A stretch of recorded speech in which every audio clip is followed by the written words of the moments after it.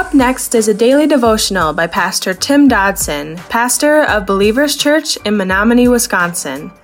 Subscribe to our podcast by visiting burningdogradio.com and clicking on subscribe. Thanks for listening to Burning Dog Radio. John chapter 4, journey on in the story because Jesus was not just stopping here by offering her some sort of better glass of water. So let's read on. Verse 16. Jesus said to her, "Go call your husband and come here." And the woman answered, "I have no husband." And Jesus said to her, "You said well, I have no husband. For you have had 5 husbands, and he whom you now have is not your husband. This you have said truly."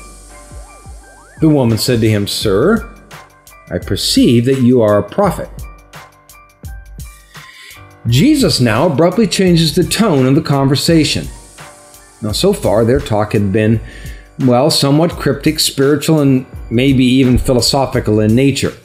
But as with all of us, sooner or later, our spiritual journey must find feet, gang. Sooner or later, it all has to get real.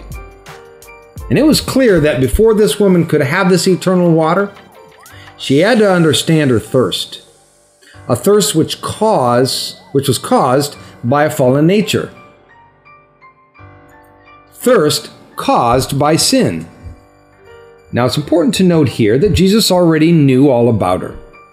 He had in fact known her, before she was even born. He knew every sin she had ever committed. And yet, there he stood just the same. He had not abandoned her. She was not simply written off, and thankfully neither is any of us. The journey to this water was not and is not through effort or work. No, it comes through the acknowledgement of sin, through the concession and perhaps even the confession that I am a sinner, that you are a sinner. Now, Jesus knew this about this woman. He knows it about you. Did she understand? Do you? Only those who know themselves to be lost can be saved. Please notice that Jesus didn't handle this situation with a sword, but rather with a scalpel. Gently and carefully, he brought her sin into the light of day. She had to turn the corner from understanding the want for this water to the need for this water.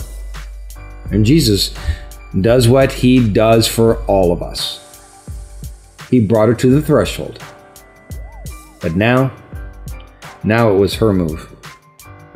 Verse 20. Our fathers worshipped in this mountain, and you Jews say that in Jerusalem is the place where people ought to worship. Now, realizing finally that Jesus was speaking of spiritual things, the thoughts of this woman began to turn toward the sacred and divine, yet still only within the context of her understanding. Hers was one of religion and process, for she knew nothing about redemption and relationship. She was like the individual today who suddenly realizes his or her life is messed up and thinks, I better go to church. I better get right with God. But the answer was not in religion, just as ours is not. After all, religion will not solve the problem for anyone.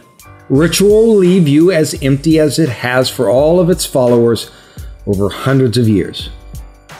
What you need, what I need, is more than just to feel okay. We must have forgiveness and relationship with God. We must have restoration. Now, religion, it certainly has been Satan's most successful blinder throughout the years. One, to keep people pacified and fixated upon self-renovation and jumping through the hoops. Maybe Karl Marx was not so far off when he said, religion is the opiate of the people. Now, this woman herein launches into a coffee talk conversation about religion with this stranger she met, at the proverbial bus stop in her life. There are many who carry on such conversation with you, and they will talk religion, mostly so that you won't talk Jesus. They will speak of church and silly theological inconsequentials to keep you from bringing up the matter of Jesus and being born again. They'll dance all around the parameters to avoid the heart of the issue. But Jesus was not so easily sidetracked. In verse 21, he goes on, Jesus says to her, "Woman, believe me, the hour is coming when neither in this mountain nor in Jerusalem will you worship the Father."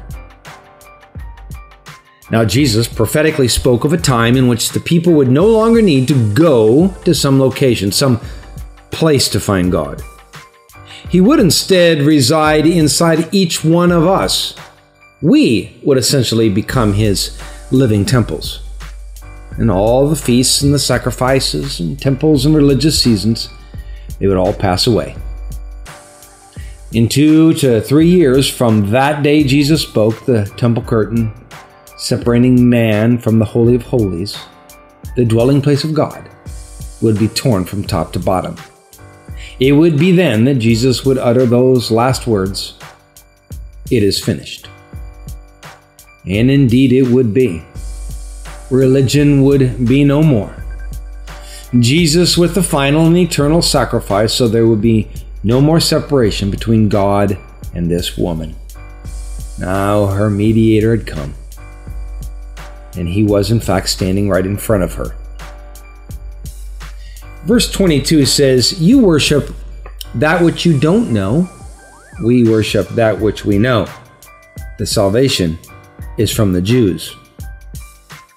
But the hour comes, verse 23, and now is when the true worshipers will worship the Father in spirit and in truth. The Father seeks such to be his worshipers. God is spirit, and those who worship him must worship in spirit and in truth. Notice the phrase, worship God in spirit and truth.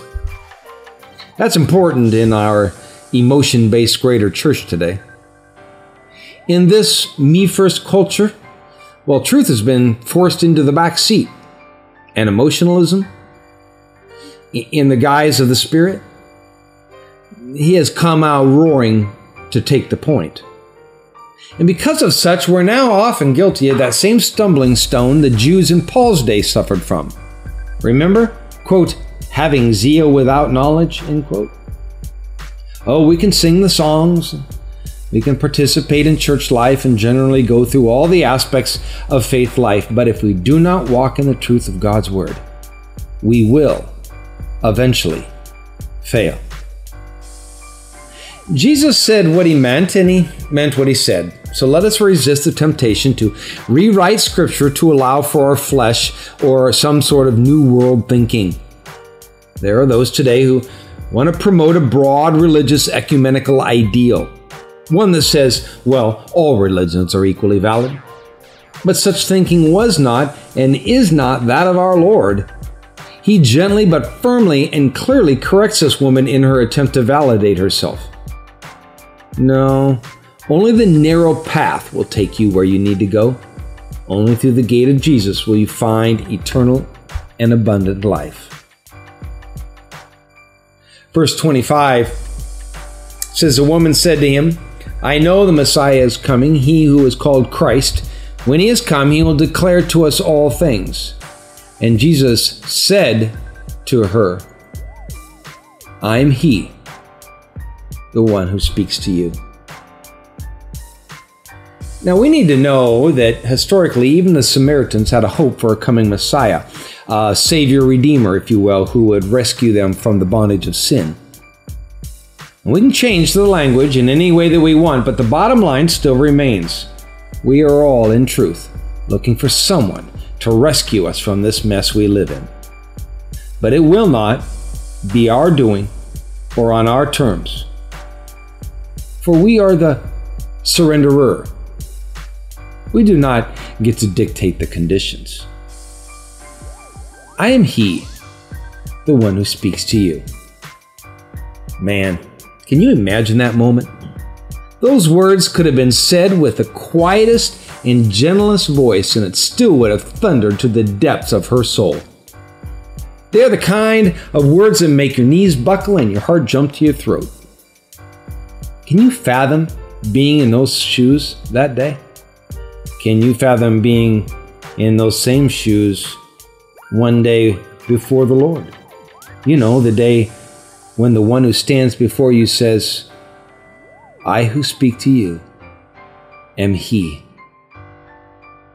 Now please note the original language does not contain the word he. The strictest rendering of his words would be as follows. I am is speaking to you. In this, Jesus took upon himself one of the clearest names of God. The name I am. That was our daily devotions by Pastor Tim Dodson. To learn more about Tim Dodson or Believers Church, visit jfbelievers.com.